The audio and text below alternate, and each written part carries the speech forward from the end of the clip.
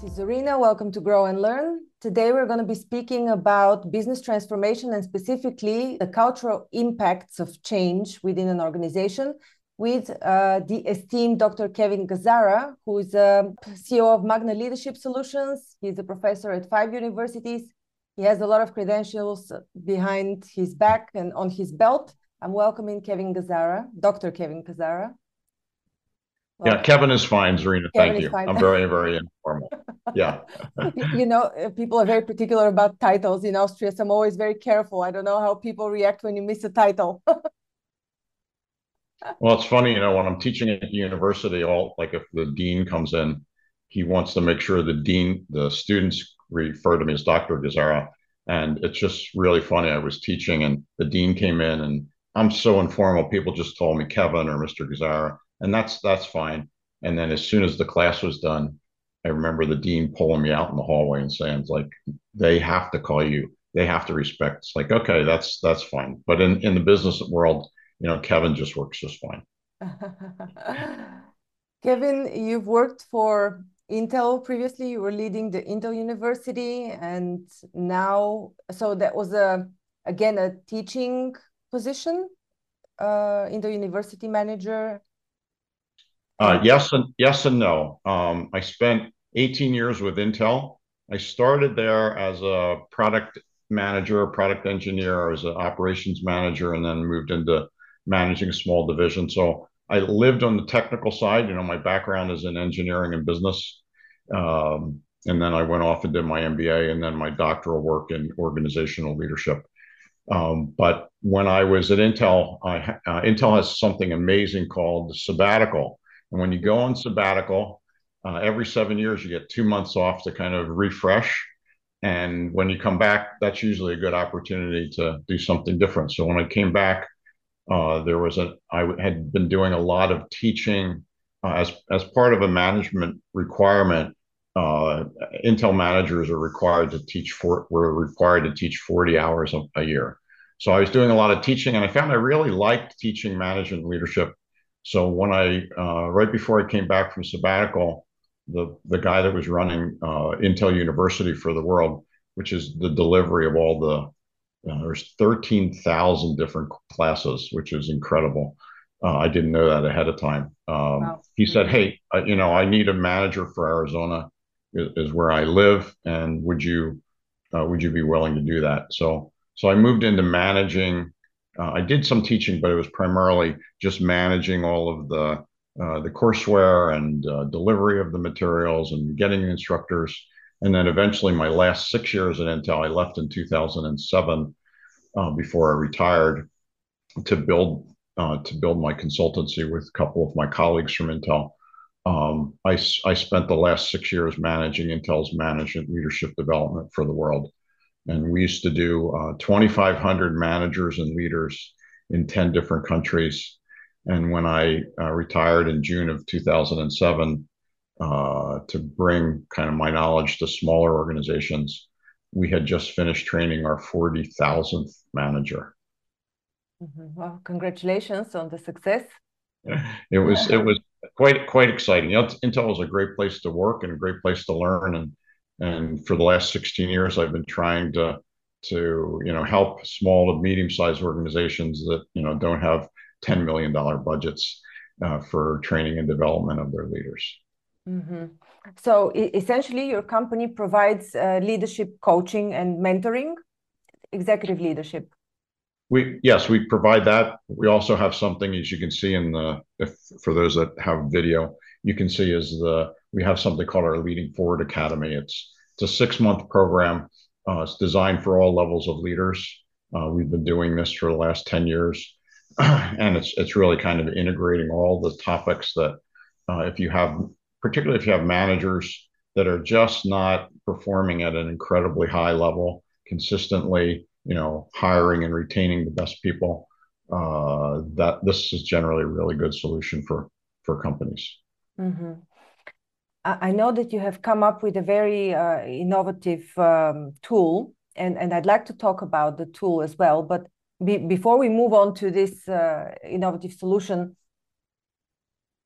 your last 10 years of work, have you seen, or have you driven any significant changes in a company, something that you can share, that you can say, I went in this company and I trained leadership and this is what happened?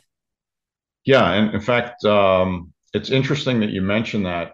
Our intent for the Leading Forward Academy, or the program that we have, is it's a 100% integrated grouping of workshops, of coaching, of peer coaching. It's information, it's mastermind sessions, continuous improvement, weekly activities. So it's this completely integrated system. So one thing that we don't do is we don't do training, right? That's one of the big problems. A lot of organizations that are trying to make cultural change says, "Oh, we just need somebody to come in and give us a leadership program or a cultural program, whatever." And the problem is it's usually a one and done. And as you know, and what we found out is culture doesn't change overnight, and that you need this so that it really becomes part of somebody's DNA. And that's the way we've designed all of our programs now, that they're systems rather than one and done events. And in fact, the last company we worked with, who had organizations in Japan, China, Amsterdam, or actually Zaltbommel right outside of Amsterdam, and several in the U.S. Actually was good enough. I can probably give you the link. I don't know what it is off the top of my head, but they actually, we worked with them for 2 to 3 years so we could get all of their divisions and 100% of their managers kind of indoctrinated into this. It's kind of a servant leadership type of approach. And we were able to change their culture, and they were good enough that on their main page that they have for their company, it's 300 to 400 people or so. They put a whole page there about how our approach really was able to change their culture to much more of what I would call a learning culture. So it is possible for any of those listening that you think you can do the culture change overnight and can bring in an expert for 8 hours and they can teach it to you. I'd say save your money. Don't do that. Just because the one and done doesn't work. It has to be something that's continually integrated into the work, so that all of the tools that you would get in that workshop, that you can apply them on a regular basis, so that people really live the change instead of just talking about it. Mm-hmm. So is there a feedback loop to this academy programs, so that you actually find out not only if there's a cultural change in terms of an improvement in the atmosphere within the company, but also in terms of KPIs, some performance measurement? I know it's a hard question. Most leadership companies don't do any measurement of results related to financials, but have you done that? We have, right? And that's part of the system, that we have a tool that we use. Anybody can go and take a look at it. It's called easy360feedback.com. If you go there, and the first thing that we do is, for all the leaders that go through the program, we build a easy360 feedback tool for them. 100% anonymous, gives us a baseline of where they are. Many of the companies that we've been using it with have a set of questions that they want to focus on, like I want to get better at accountability or communication or approachability or output or whatever it is, right? So we may have a small set of questions that we can track over time, and then going through the 6 months, they get feedback, and at the end we can give the rolled up feedback to the clients to basically say, here's the improvement that you're seeing. Here's the KPIs that you told us you want to work on. And by the way, now the one thing that we don't do is we don't do it. It's an aggregate score. We can do it by plant. Like the last company we had 4 plants, so they wanted to separate them by plant to see if they could do that. So we're able to do that. But the one thing we've told all the managers or the leaders or the people that bring us in is that we won't give you individual scores, right? Because then it really defeats the purpose of it, right? That the manager gets their individual scores, so they have a 24/7 dashboard. They can see how well they're doing, and then when we work with them in a coaching capacity during the program, that's one of the first things we bring up. Let's take a look at your Easy 360 feedback and see what's working and what isn't. Are you making an upward trend? Is it flat? Is it dipping? And then they are supposed to try the new tools that they get each month. And each of the tools is targeted at usually a different KPI. And then we can, the other thing I found, Zarina, is that it's probably the best tool in the world that I've used for my coaching and executive coaching, because I do the same thing with the person I'm coaching. We get a baseline. They book me for a 3 to 6 month contract. We track everything for that period of time, and at the end, the manager can print out essentially the results. It says, here's where we started in January, here's where we are in June. Can I renew Kevin's contract? And I've had several of those with several managers that what started out as 3 or 6 month contracts now have gone into 2+ years, just because people that are paying the bills in corporations or organizations like to see results. And I think that's the one thing, as you pointed out, that other leadership organizations don't do. And coming from an engineering background, I think it's so important to have those metrics.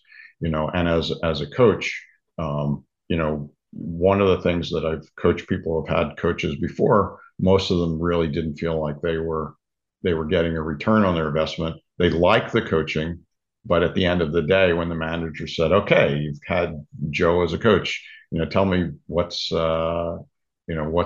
different," they could talk about it, but they couldn't show them anything. This tool allows them to do that, and it makes it super easy for them to say, "Yeah, let's hire Kevin for another 6 months." Mm-hmm.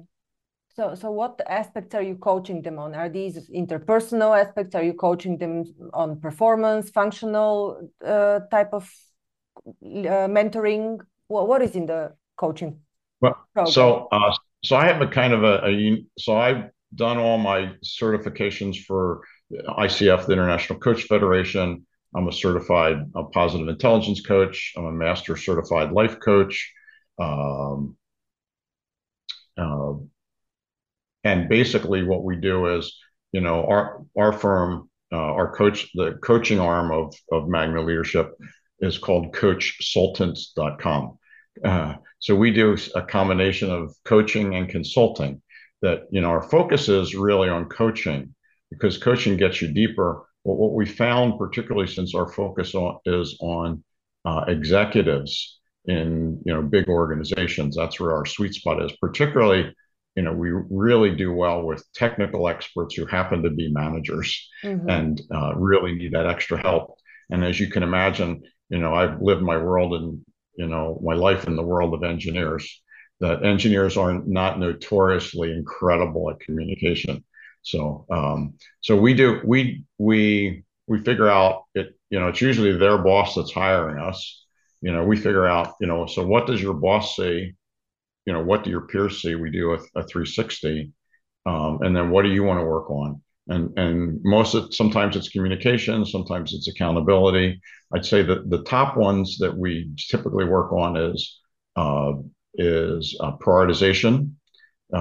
Communication is always the number one, right? That's the number one for everyone, regardless if you're an engineer or not.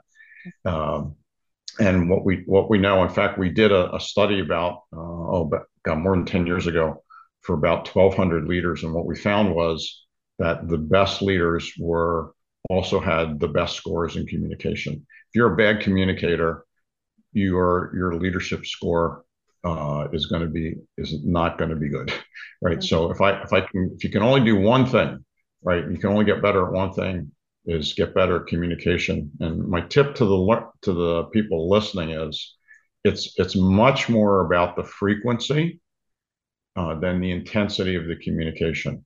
Having that 5-minute conversation every couple of days with your people is a whole lot better than waiting till the end of the month and having an hour conversation with them, right? Because it gives you that iterative approach. In fact, those of you that the listeners that may know Marshall Goldsmith, so I've known Marshall for 20 plus years.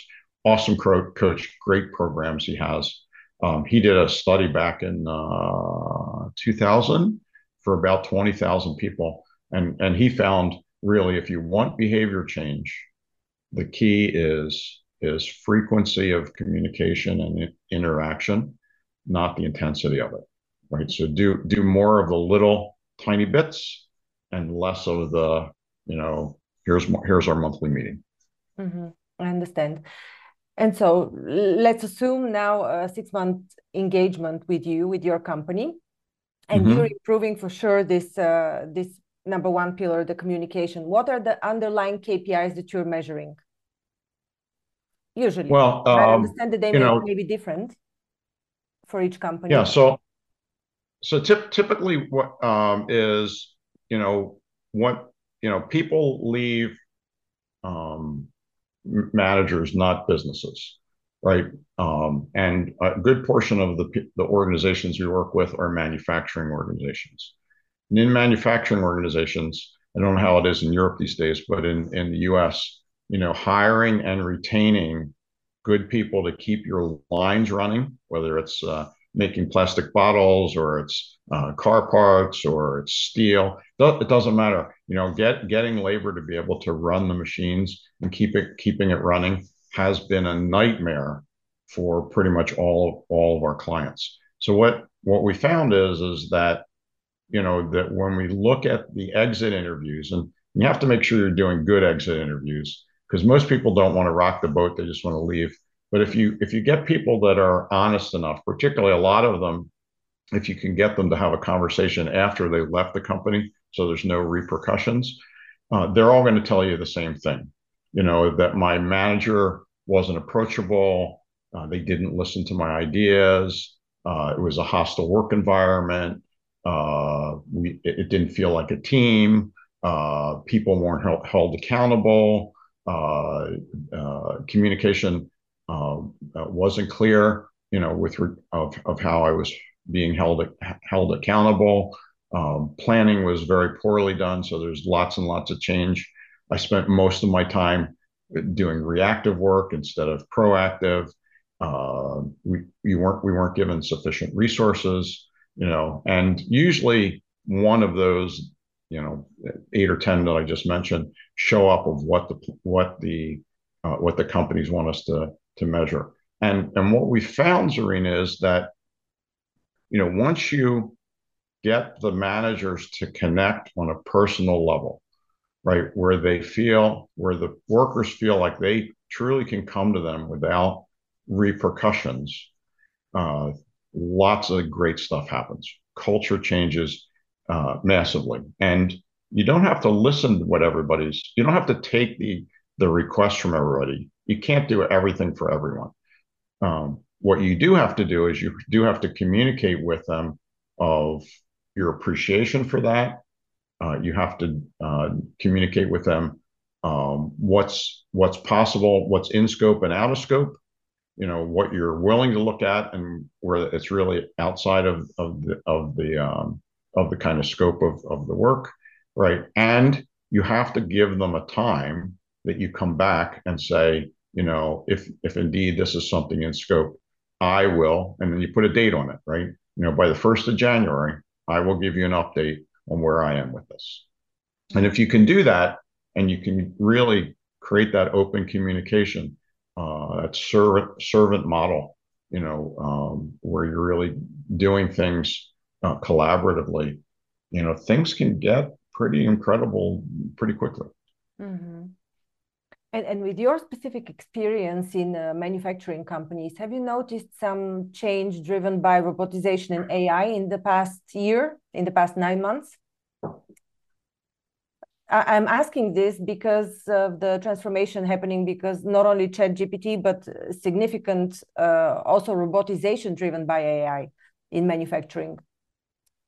For the companies that we've been working with, I would say within the last year, AI's come into discussion, but it has had little impact with regard to manufacturing because I think it's a lag time. Let's go back to the subject of leadership and of culture. You launched a tool called the Task Quotient, and it is a tool for assessment. What is it actually? Yeah, so it came out. It actually evolved out of the work that I had done for my doctorate. Right, so it was a tool that I had to develop in order to prove my theory, to prove my hypothesis for my dissertation. And at a very high level, what it does is it looks at, well, there are three tasks that we all do on a regular basis. There are routine tasks. Doing your email that's a routine task. Very predictable. You have to kind of get it done in the moment while you're doing that. A quick response. Routine tasks. There are troubleshooting or problem solving tasks. Unpredictable, but you pretty much have to get it done. Your computer stops working, or by the way, the person that is on the other side of your Zoom call is breaking up, so you have to reboot. Right, that's a troubleshooting kind of call. And then you have project work, right, which is highly predictable, and you don't have to do it in the moment. There's not a level of immediacy. And if you look at that, pretty much everything that we do, and this was based around some work that was done by a gentleman by the name of Bill Daniels at American Training and Consulting. What Bill found is that there's actually these three tasks that we do, and you can place anything that we do in one of those categories. And what I recognize is that there are actually 496 discrete mixtures of those. And my hypothesis was that the task quotient tool identified is that each one of us has one of those. That if I can identify your ideal task mixture, that I can raise, and this is what I proved through my dissertation work, was I can raise your job satisfaction, your motivation, and also your empowerment. Doesn't guarantee productivity, but what it does guarantee is it guarantees you that you're going to be able to work, that you're going to be able to be doing work that's continually motivating and engaging, which a lot of organizations want. And at the end of our session here, mm-hmm. I'll give you a link, or anyone listening a link, and they can take as my gift. They can take the assessment. Normally we charge for it, but I'm going to give it away today, so you can take that. So once you find your ideal task mixture, then what we do is we work with organizations. This is part of our Leading Forward program. Is we work with organizations to help managers kind of build their days and weeks in a way that's highly motivating. And it's not changing their work, it's changing how they do their work and how they segment their work, right? So I don't know about you, but I know, like, when I went to university, I would say, Friday, I'm locking myself in the room, in my dorm room, and I'm going to write that report, or I'm going to do that analysis. I'm not coming out till that happens. And I don't know about you, but usually after a couple hours or less, I was bored and I wanted to get up and go get something to drink or eat or look outside or whatever it was. And the reason for that is because we only have a certain tolerance and what I call a cadence for each of the different task types. So now what I do is, when I kind of block out my day and my weeks, I make sure, instead of having that 8-hour project for Friday, is I know my tolerance for project work is about 2 hours or so. So I have 2-hour blocks for 5 days, and that gives me 10 days. That gives me 10 hours total to do that. And and the key is as you switch from one task to another, like the first thing I usually do is I do routine stuff in the morning, get the stuff out of the way, helps me do the prioritization. I can usually do routine work. About 30 minutes is ideal, 30 to 45 minutes. So I schedule the first 30 to 45 minutes to do that. Then when you jump to the next task, rather than going to another routine task, So you finish your email and you're planning, okay, now I'm going to go and, identify inventory, right? So that's just counting things or whatever. Rather than going from routine to routine, I know I have to do a little project work or a little troubleshooting. It's like, oh, that problem where I haven't been able to get this video to connect, with my new router system. I'm going to go work on that, right? And then I come back, I'll do a little bit of project work, and then I rotate that throughout the day. By the end of the day, I'm still doing the same amount of time. The difference is because what I'm doing is I'm feeding my task quotient, my ideal task quotient. At the end of the day, I might be exhausted, but I want to come back and do it again. Mm-hmm. And it's super simple, easy to do, incredibly easy to do. It's with managers. I think the only time where it doesn't work well is like for line workers, where they have to be there and they're feeding plastic into a machine or whatever. It's difficult for that. But anything that has to do with management, project management, soft skills, service, whatever, most people have some degree of variety. Yeah. And the problem is they have a tendency to just, Monday is a project day, two is solving problems, Wednesday's catching up and doing a routine. And at the end of each of those days, you get the work done, but it just feels so forced. Mm-hmm. Have you had the So experience? that's what the TQ will give you. The TQ will tell you exactly what yours is. Roughly for me, I need about 50% project work a day. I need to do about 30% troubleshooting, and then I can handle about 20% routine work. Mm-hmm. That's wonderful on an individual level. How does it work on a team? Have you applied it? Have you seen any results? We have this whole process that we do on a team, and we call it the task auction. It's probably one of the most fun activities that we can do. Most organizations don't like to reorg, and we tell them don't do a reorganization, right? It's very disruptive, really screws up the culture. What you really want to do is you really want to allow the people to change their tasks. So I'll give you the quick description of it. So we get all the teams together. In fact, we wrote a case study. I'll send you the link as well. We did a case study for an IT organization with 18 people. What we did is we had them take the TQ assessments. They plot all of the work that they've done using this proprietary process that we have on flip charts, get everybody in the room. I guess you could do it on Zoom now. Ideally, if they're there, it's even better. And then it will tell you which are the things that are motivating and demotivating for you. Since you have taken the task quotient, you'll know what your ideal is, and maybe you have 4 hours too much routine work, and you need 3 hours more of project work, and you need 4 hours more of or less of troubleshooting and firefighting. And then what we do is with everyone in the room and the manager is anyone gets 5 to 7 minutes. Usually 5 minutes is enough, and we go around the room, and they can sell any task that they want. Oh, this They is don't have to buy anything. Mm-hmm. They can get rid of any task that they want.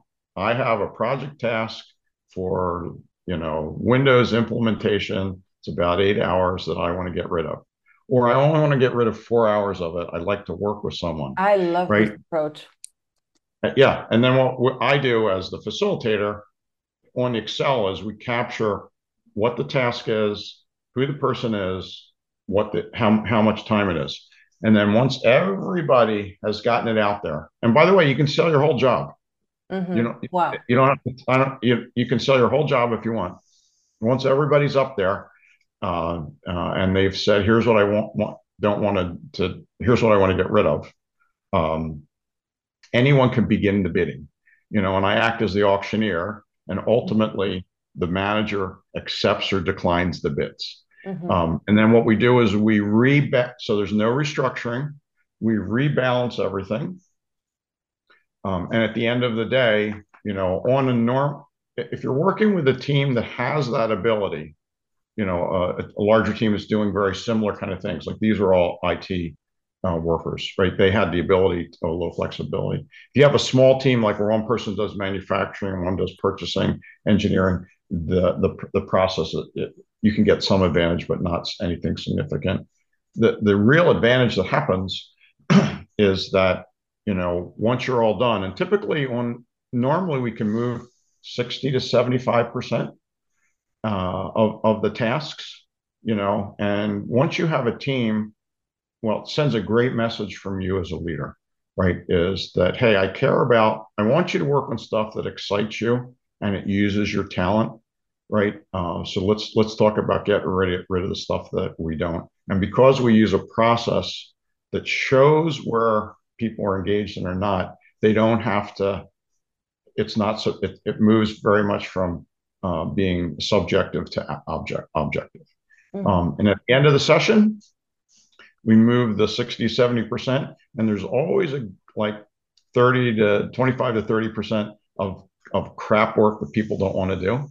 And every time I've done this, it's all the same. It's all administrative work. Mm-hmm. So the case study we did is they were getting ready to hire a network engineer, and they said, okay, how about if we, instead of hiring a new network engineer, which you're going to pay 80 to 100, $150,000 for, what if we took 100% of that crap work? So people got rid of 100% of what they didn't want to do. And as the new projects come in, that we distribute it across the organization. And then I'm just going to go hire a contractor and pay them $25,000 or $30,000 a year. And they're going to do all the work that you don't want to do. Mm-hmm. And we did that. And talk about KPIs, we were able to raise the level of job satisfaction with that whole organization 26.3%. Mm-hmm. We're able to maintain it for 18 months. And what was really key for the manager is we got their turnover to go to zero. Oh, wow. Zero turnover. Right. So anyway. Do they need to redo it again, the same process after a certain period? I guess to reassess again the tasks? Well, the thing is the process we give them, the managers, when they're meeting with them on a one-on-one, they have to do a check-in to make sure it's working.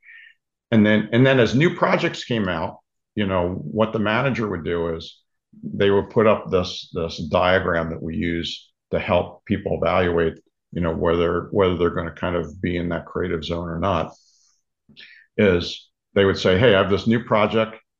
It's X amount of hours for routine troubleshooting and project kind of work. Here's the skill set we're looking for. I know there's several of you in here. Where would that put you on the chart? Is this something that's really going to excite you? Is it going to be something that you're really efficient at and good at, but you have done it so many times it's just to be boring as hell? Or is it going to push you so far into the anxiety zone that you're just going to be looking for a job? And if you can do that, then you can start allocating the projects to people, not that just have open time, which is the way it's normally done.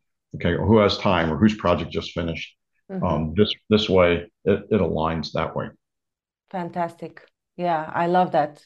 Wonderful. I'm gonna take this tool for myself. What is the website where people? I'm gonna put the link below, but maybe you can also share it.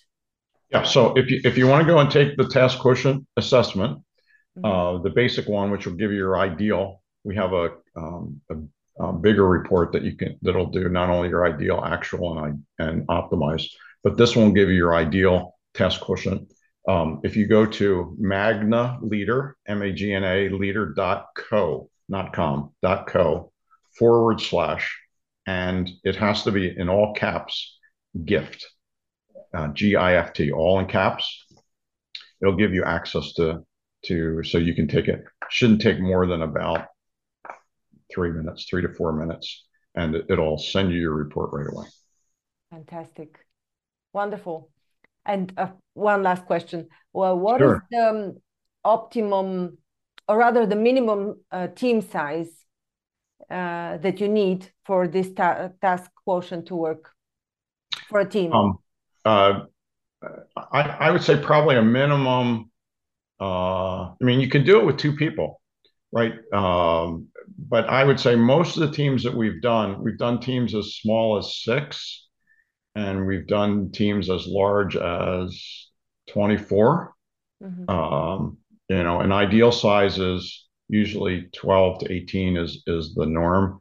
But what I would say is it's not so much the size as the ability for people to be able to share tasks and so forth. Yeah, If the you have type of. very, very segmented jobs, it makes it more difficult. But if you're like running a call center, if you have a project team, if you have a program team, if you have any kind of organization, purchasing, whatever, where you have different clients, but you're all doing the same kind of stuff, this tool is amazing, and I guarantee, I'll give you a 1-minute example. We were hired to do a pharmaceutical company back in Washington, D.C. And the problem was their turnover had gotten into like 33, 34%, right? And the problem was it was taking 2 years to train these individuals in the pharmaceuticals. So they didn't know what to do. So one of our colleagues said, "Hey, I've seen your task quotient, your task auction work." So they brought us in, and the manager said, "I don't think any of this crap will work, but I don't think it'll mess us up anymore." So we ran it. We moved 63% of all the tasks. And actually, one of the guys that they were getting ready to let go, what they recognized was he wanted to do more management, team development, that kind of stuff. And ultimately, what we found out is they moved everything. We couldn't get the the turnover to go completely to zero, but we got it into single digits, like 6 or 7%, rather than the 33 or 34%. But the interesting thing is what we found out like 3 months later is that one guy that they were getting ready to get rid of, he ultimately became the manager of the organization, and we let the manager go. Fantastic.